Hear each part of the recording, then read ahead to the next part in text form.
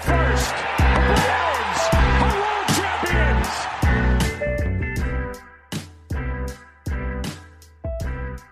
Trade deadline outlook for the San Diego Padres. I think the place we had to start here, and this is Ryan Finkelstein, managing editor at Just Baseball. I got Clay Snowden with me, one of our talented writers.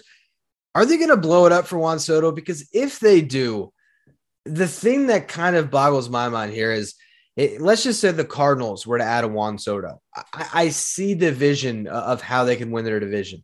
If the Mets were to make a move for Soto, or the Yankees to put them over the top, and maybe they want Soto instead of Judge for the next 10 years. Like, to me, there's an argument for a lot of these teams. Obviously, you add Juan Soto, it's great, but I don't know if Juan Soto really changes what the Padres look like in the play. I mean, obviously he does, but to me, the problems will still be there, and they're still clearly inferior to the Dodgers in that division. Yeah, I think Juan Soto, they've done too many big-time moves to do another one, in my opinion. You don't want to trade what's left of the farm right now. They do have some attractive pieces like a James Wood that they could trade, Robert Hassel, Luis Camposano. But I think it's really important to hold on to those pieces right now. And it all boils down to, Trent Grisham is just not good enough. And the roster, especially the outfield, is just not good enough. And that's why they're interested in Soto. But at the end of the day, man, I could just see that blowing up in their face after they trade off whatever's left of their farm, and it's still not enough. And that's why I ultimately think that they don't do it.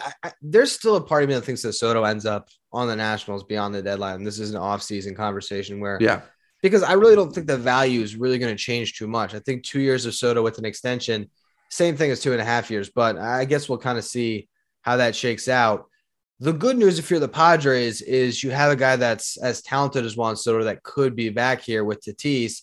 You get him. That's basically, I think, the best thing that's going to come out of this point of the season. It's always kind of a cop-out to say the guy who comes off injury is going to be your big deadline acquisition. But, I mean, you're talking about, if he's right, I mean, top 5, no doubt, shortstop in baseball. They could play him in outfield if they want to stay defense at short.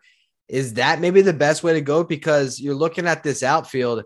They just brought up Echeverri Ruiz. I mean, a talented prospect having a really nice season, but is he your saver in the outfield? You got Profar has been good out there. When healthy, you got Grisham as just defense, I guess. Will Myers coming off in. There's just not a lot to like in that outfield. And maybe Tatis is the answer here.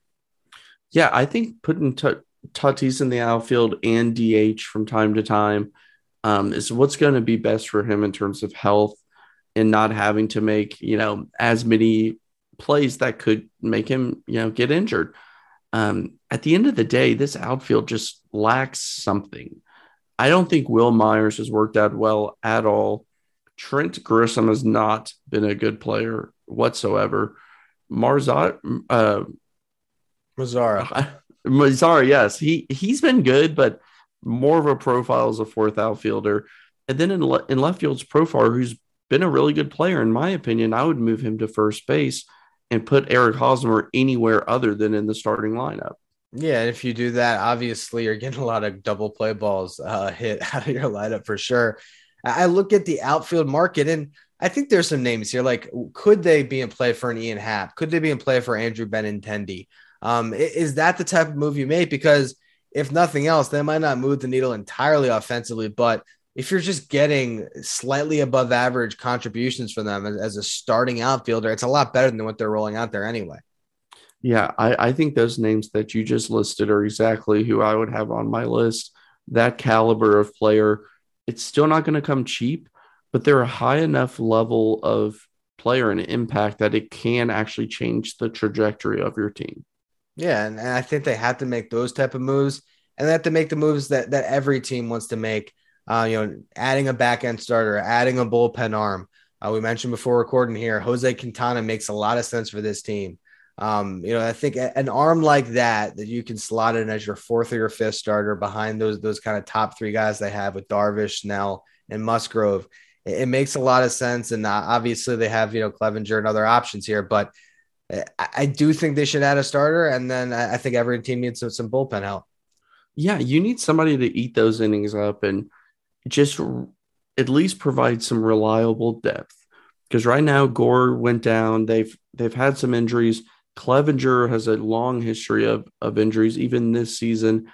I just don't want to see a team like the Padres, who are kind of positioned in the middle of their contention window, to falter because they weren't willing to go out and get somebody who can at least provide starting depth in the rotation. I'm not relying on Nick Martinez and Clevenger's health and just rolling the dice and hoping that we can get to October and see where we are then. I think this is a team that's going to be active based on the collapse they had last year. I don't think they want to see that happen again. I think that if we're talking about wildcard teams, I'd say they're maybe just behind whichever team doesn't win the NL East, and the Mets and the Braves probably heading towards the second wild card. And I think that the ceiling of this team lies in their star talent. It's getting to October and hoping that Manny Machado and Tatis can carry a lineup and that Darvish, Snell, and Musgrove get hot at the same time. And they're actually a pretty interesting playoff team when they get there. Maybe this deadline is just about making sure you survive the regular season. Exactly. Yeah. You just need to get to the playoffs. Get to the playoffs in position. And if they do that, I think they're still a fun team to watch. That is our outlook on the San Diego Padres. Make sure you're tuned in to the Just Baseball feed for everything we got going, justbaseball.com when it comes to the deadline. Look at our YouTube at State of the Division, our podcast feed at State of the Division. We have outlooks on each of the 30 teams as we head into the August 2nd deadline.